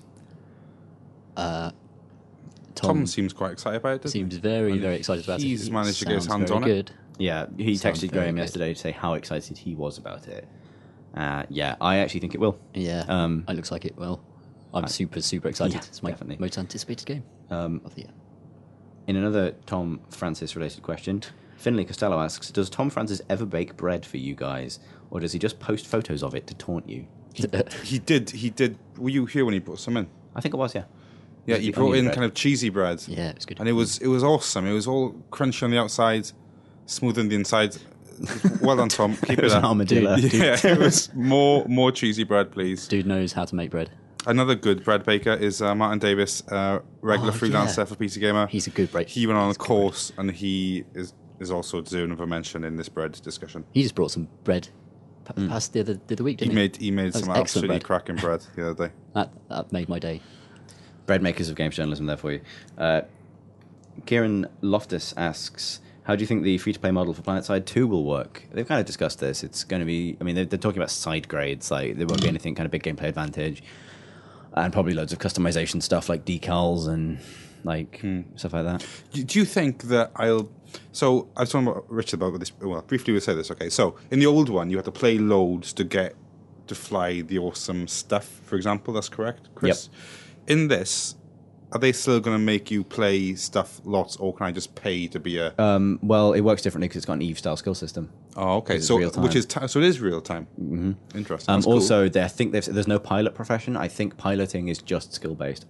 And I think you maybe unlock things you can add to your... Like, if you want, like, this particular gun on your ship or whatever, then you have to, earn or save up skill points or something, I think, probably for that. But the actual default piloting skills, I think, are available for everyone from the day one. Don't quote me on that because I'm not playing the game. But that's, I think, how it's going to work. I think, I'm probably planning on, like, leveling up engineer skills to support the fact that I want to be a pilot, but I won't probably be pumping skill points into I just think maybe they'd be worried that this free to play, if people jump into it and they are not that meaty or whatever for the first 10 hours, that's going to really piss them off. Yeah, I mean, I guess you can pay to be meatier, as in life. But Yeah. there's one thing I wouldn't be surprised if they did. Again, this is not based on any insider information; it's just a theory. Is paying to speed up that process because they're saying that Totally. the power difference between a top level player and a newbie will not be that much difference than the difference between someone in Battlefield who's got all of the unlocks and someone who doesn't. And actually, in Battlefield, that's quite a substantial difference.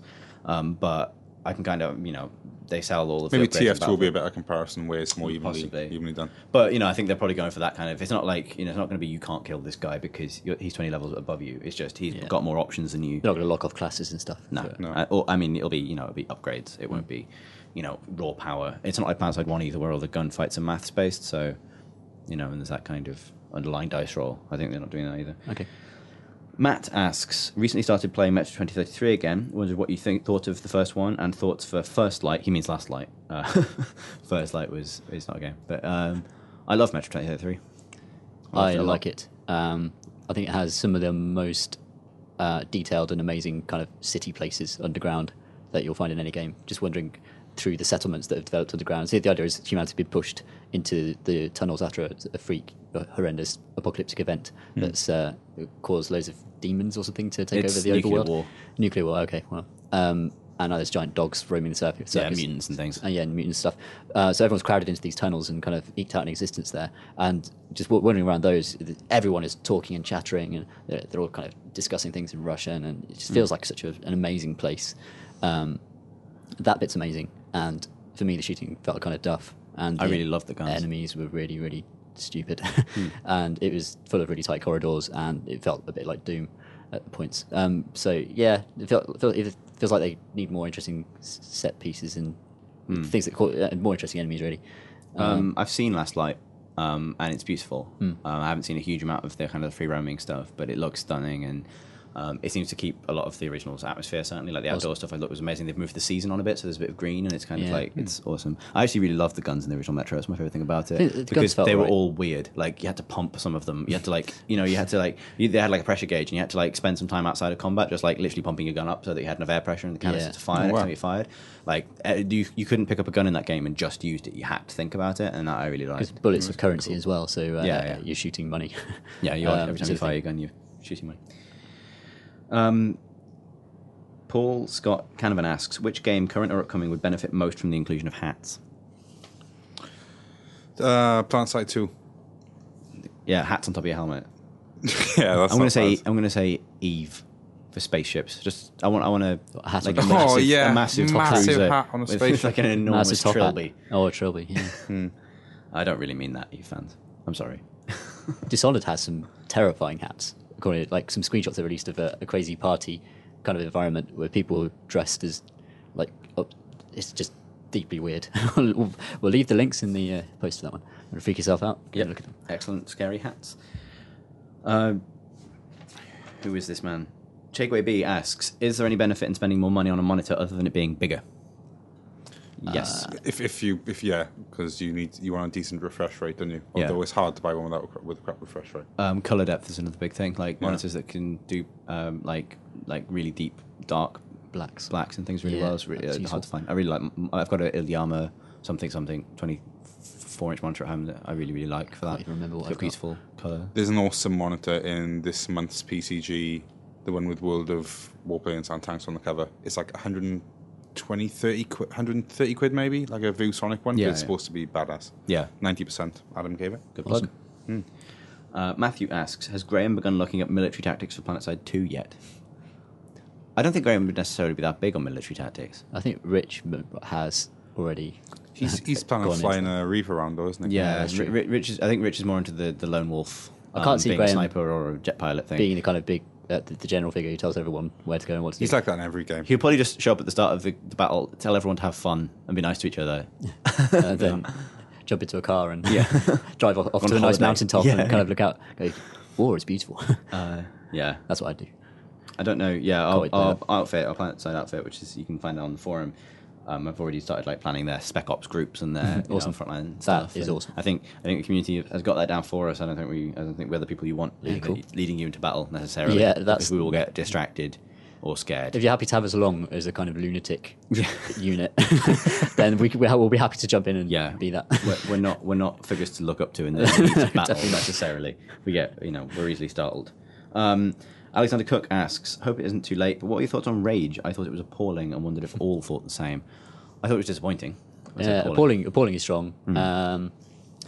It sold itself as a very different thing to what it actually was. I mean, it wasn't really that open world at all, and it was actually a sequence of instance, quite narrow dungeon shooters, chained together by this pretense of an open world that didn't really exist.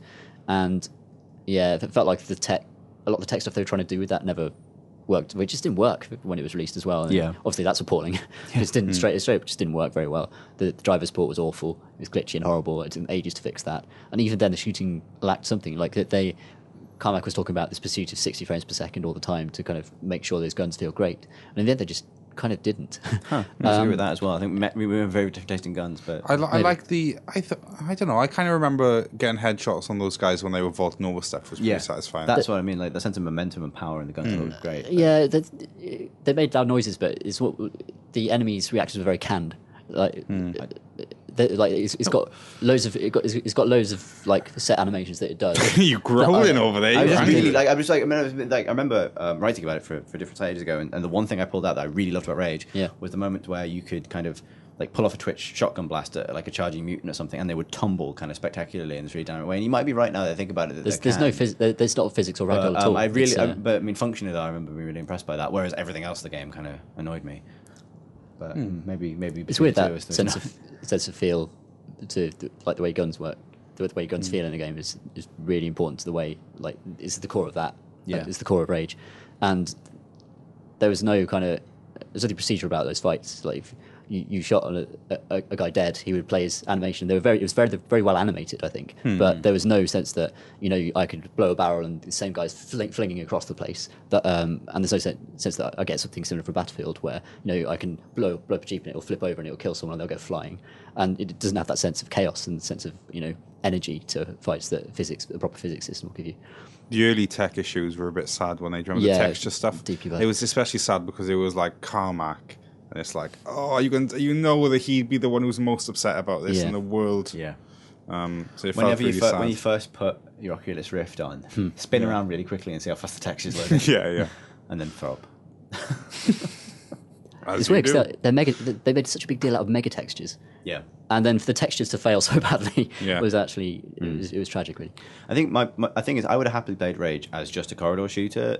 Yeah. Without all the rest of the trappings. Because I thought the things that didn't work were the open world, the story, the racing, the card battling. I quite like the co-op actually, which was like just the combat, but with the scoring mechanic. Oh yeah, and that was quite good fun. But I just felt like if it was weird because it's an id game and everyone's really excited when id make another shooter, and the things that were good about it were the things that id are good at, which is like monsters that go blag and shotguns that go bang. Yeah, they do good shotguns. And all the things they tried that were new felt like a bit like a tech demo. Like it was like, hey, this engine will also support your card battling game if you choose to make it, or you can make a buggy racer on this. It's like, yeah, but I liked the wing nut thing. Yes, actually, the best boomerang. That was really good. Game. Yeah, that was great. That was really satisfying because that would stick into people and send them flying and stuff. Yeah. So look, I'll skip ahead a few. Any good SimCity likes? I've had enough of killing, says Dusty Gherkin. Dusty Gherkin doesn't want to kill anymore. Dusty Gherkin is tired of killing. Dusty Gherkin is a good name for post-apocalyptic wasteland warrior. Sadly, there aren't that many good. Cities XL is I was going to suggest Anno 2017, which is good. I reviewed it, and it's got issues. I don't think it takes anywhere near enough advantage of the fact that it's set in 2070, right? Yeah. Like, the whole it's the future thing doesn't really impact the game massively beyond being able to build cities under the sea, which is cool, but you kind of expect that if you pollute the crap out of everything, it will make this environmental disaster worse, and it doesn't really. And it's a bit on the nose with how, like, you can play as the tycoons who love casinos and drinking, or you can play as, like, pollution. I forgot what they're called, like the eco people who love tea and they literally theatre. call the ecos. Yeah. They are called the ecos. And then that's a bit kind of it's a bit on the nose. It had nice design. Didn't it look nice? Like it looks very nice, and I think it's very relaxing. I think if you're tired of killing, it does have combat, doesn't it? There is some, but it's like there's a little naval combat in there. Like you can get raided by offshore stuff, but it's mostly about infrastructure and planning roads. Can you deal them with them without killing them? Can you build a giant road around them and they're just trapped? No, because it's boats in it. Oh no! Damn those boats. But no, I mean, I think it's definitely worth a look. Actually, though, massive disclaimer is Uplay. Oh yeah, because it uses Ubisoft's kind of DRM login system, which I think when it was on sale on Steam was actually down. No one could play it that weekend. Yeah. So yeah, buyer beware on that because crappy DRM, but quite a nice game. Adam Dawes asks, if you could quick save and load in real life, how often would you use it? All the time. I'd probably have used it about 100 times already in this podcast. That's a good question. Yeah, okay, the podcast maybe. Then you'd end up spending all, you're still aging during this process.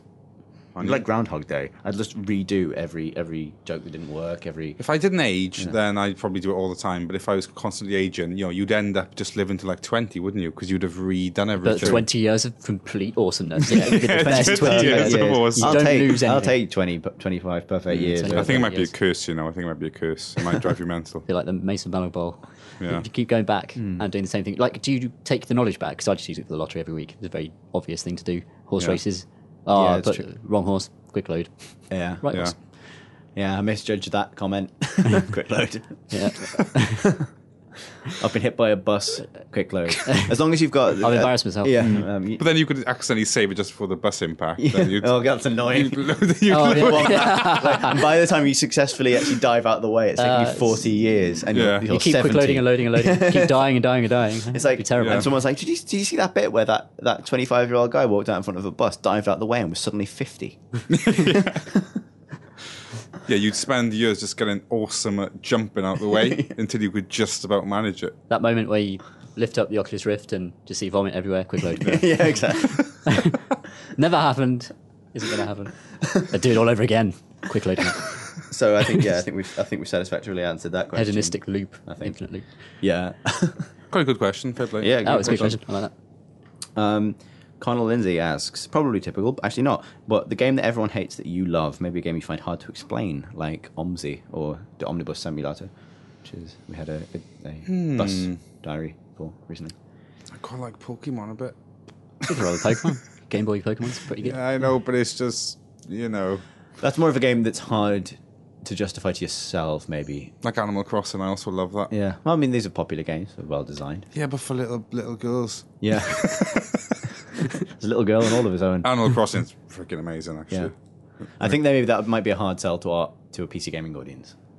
On New Year's Eve, before the real New Year's Eve, I put the time on my DS back an hour just so I could have New Year's Eve in Animal Crossing without my girlfriend getting annoyed that I wasn't opening the champagne, etc. So I just did a little secret New Year's Eve on my own, and then went back into the real world. Did you pop a had a crapper New Year's Eve with real people. Did you pop a tiny little bottle of champagne in Animal Crossing? Oh, it's amazing on New Year's Eve in Animal Crossing.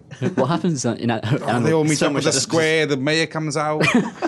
Oh my god, there's fireworks, it's freaking awesome. And they remember you were there as well. They come back to you and say, oh, that was great on New Year's Eve, wasn't it? When we all spent it together. And I was like, yeah. I suppose the real New Year's Eve when no one remembers anything. Okay, so Drink all the champagne. if John Carmack showed up in your house with an hour to go until New Year's Eve, gave you an Oculus Rift and said, if you put this on, you can be in Animal Crossing for New Year's, and then ran out of the room, would you How put much it would you on? pay? How much What- would you- should you pay? So do I still get to have the real New Year's as well? Yeah, but you spend New Year's with the mayor in the Oh, square. I'd pay shitloads. What if you threw up on the mayor? Oh yeah, but he would know All about over that, that wouldn't he? man. Because the six in real life, and I'm just in. As far as he knows, I'm totally cool. I'm a spood or anything. Tortimer, his name is. Oh, a lot of money, significant amount of money, enough to as long as I could pay it back off in 6 months, I'd do it. Okay, 6 months loan, That's less 6 of months money. loan, right. Yeah. Okay, that's good to know. It's not much from a I bank. can arrange that. Tom, what would your game be? Excellent question. Probably Mortal Kombat. Like Mortal Kombat 3. Which I like quite a lot, even though I realise it is not even a very I know good what you fighting game. when you get into kind of fighting games, you realise Mortal Kombat was crap. But like when Yeah. I was a kid, I thought it was the most amazing thing ever. Yeah, that's exactly what I thought. I remember shouting to my mum, come in here, come in here. She came in, and I pulled, I did Sub-Zero's classic, where you pull out their spine. Oh, yeah. And that's what I showed my mum. She didn't seem to mind. She was, well, that's nice. She obviously didn't understand that I'd actually, I don't know what she thought. I'm trying to think of a game that like I play a lot that I find it difficult to justify. The game that has stayed in my favourites list in Steam and I still play is Poker Night at the Inventory, which is Telltale's poker game. Oh, yeah, I remember. Yeah. And it's because I think it's basically because sometimes I want to play a poker game and it's there and it's quite funny because it's got like TF2 characters and Sam and Max in it and stuff like that. But I can't really it's one of those things where if I'm playing that on Steam, it's one of the moments where you kind of get self-conscious about the your friends list. It's like, what's Chris doing? He's not playing. What's he doing? What's happened to that guy? Yeah.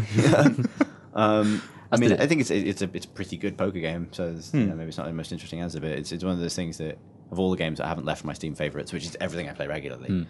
I can't think of any games where I would be embarrassed to see it popping up on my friends list. Maybe that's a measure of this.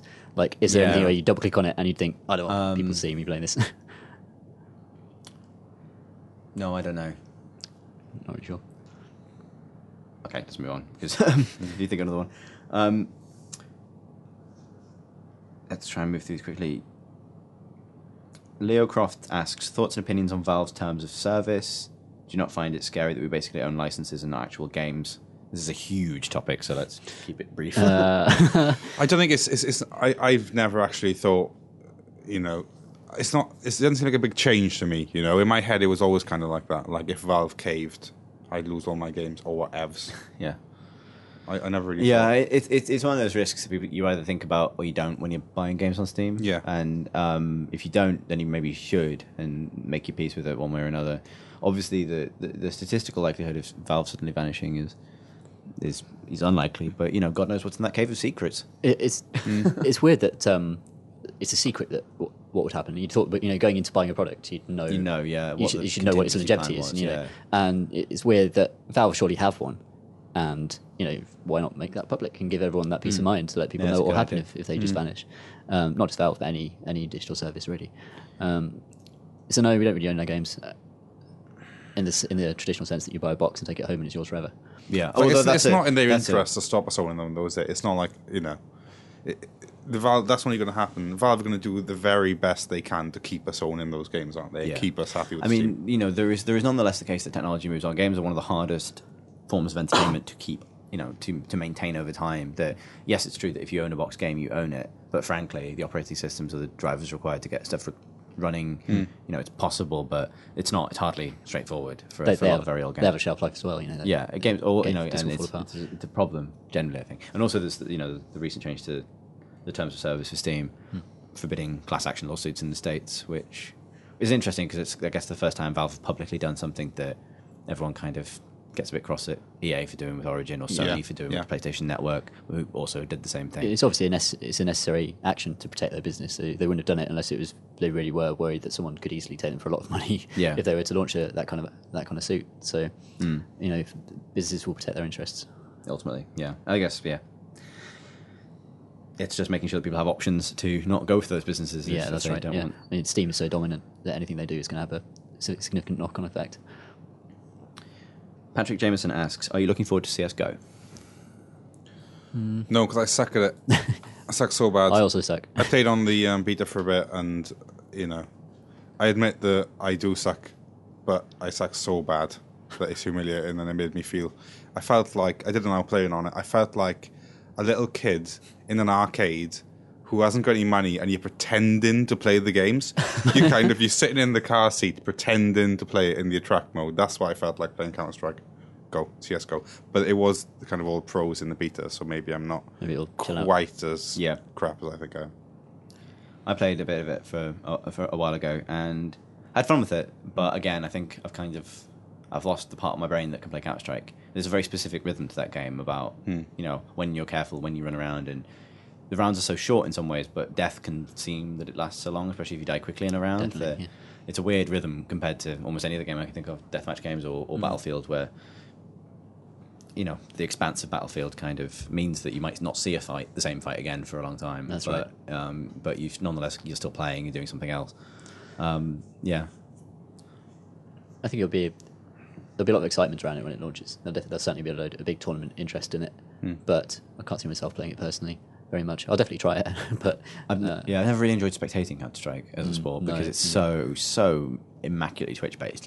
It's this guy just bunny hops slightly around the edge of this crate and pulled off this perfect headshot where it's never going to be as visual as a StarCraft match or a Dota match or a Quake Live match or something like that. That makes it. Yeah, it's true. I think you have to know it really well to perceive the skill in it. Which is definitely not to say that there isn't a huge amount of skill in it, but it's again a tough sell. Then we have, let's finish off with Oliver, who asks, how much of each of the casters, so all of us, spent on free-to-play games over the years, and how much are they willing to spend per game? Good question. I've spent quite a bit on TF2, but just for...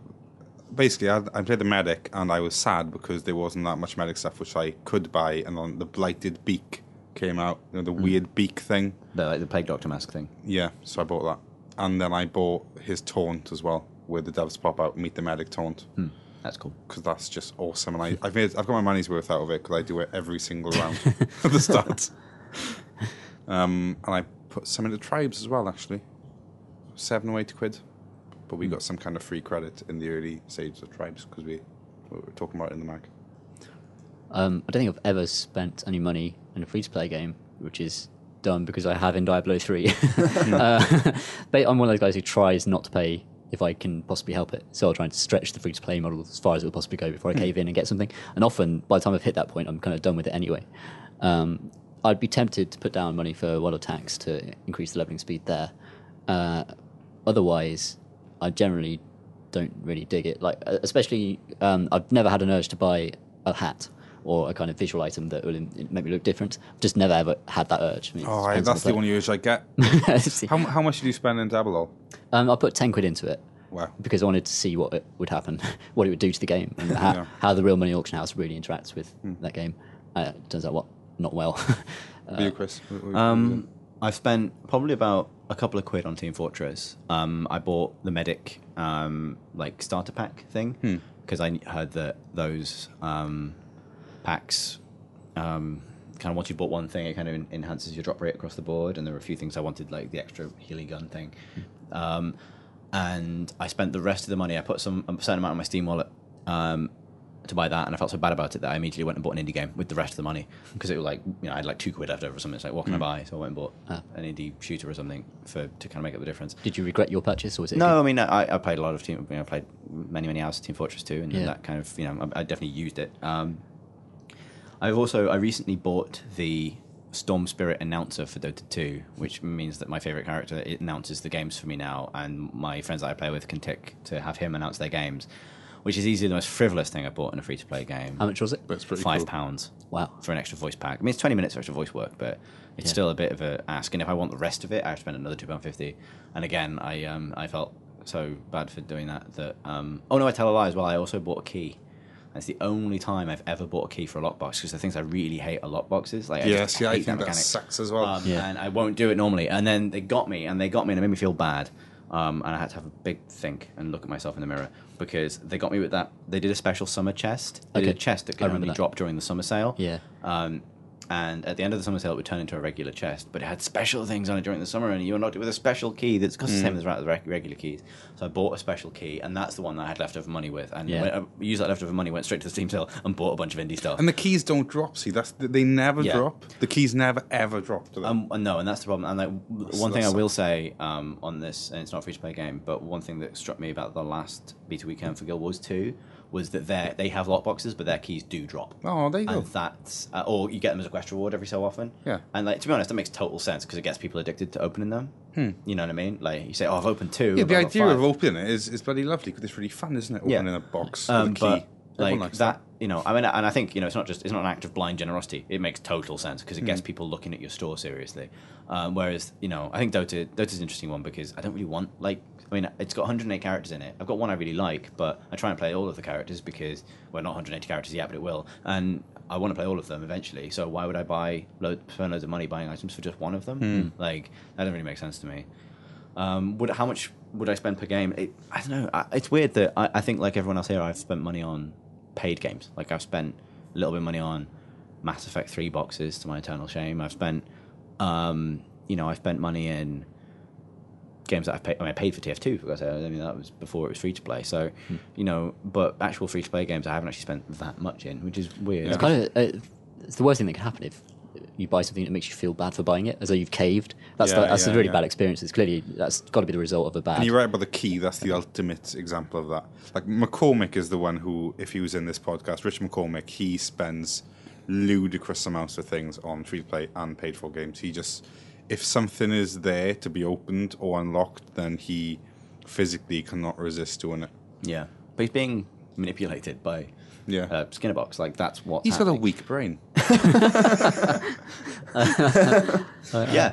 guess you're right. I mean, weird. Like, opening that Dota box, I got a bunch of stuff in it that I didn't want for characters I don't. I mean, because I don't really care about any of those items. And when I play with a regular group of guys, and yourself included, and whenever I play, I've got these items. I'm like, does anyone want? I've got like 8-9 boxes in my Steam inventory for Dota 2. I haven't opened, and I ask people, like, who plays Bounty Hunter? Do you want my Bounty Hunter items? Because I don't. Like, just have them. I just give them away now. So, like, because I feel bad that I once opened this box. Basically, that key unlocked all of my guilt. Box of guilt. On that bombshell. And on that note, we will call it an evening. It's really, really raining outside, so I'm kind of reluctant to stop the podcast. We just stay here forever. We should just stay here. Maybe. It's warm in here. Have we got anything fun to do apart from another podcast? We could drink some water. There it is. We should probably end this, because people are going to still be listening, and that's Yeah. We'll just chill quietly here for the rest of the day. Well, if you want to hang out with us listeners in the future, then feel free We'll to be in just the leave. podcast studio. Come around. Anyway, thanks very much for listening. I was Chris. That was Owen. That was Tom. Bye. Bye. Bye.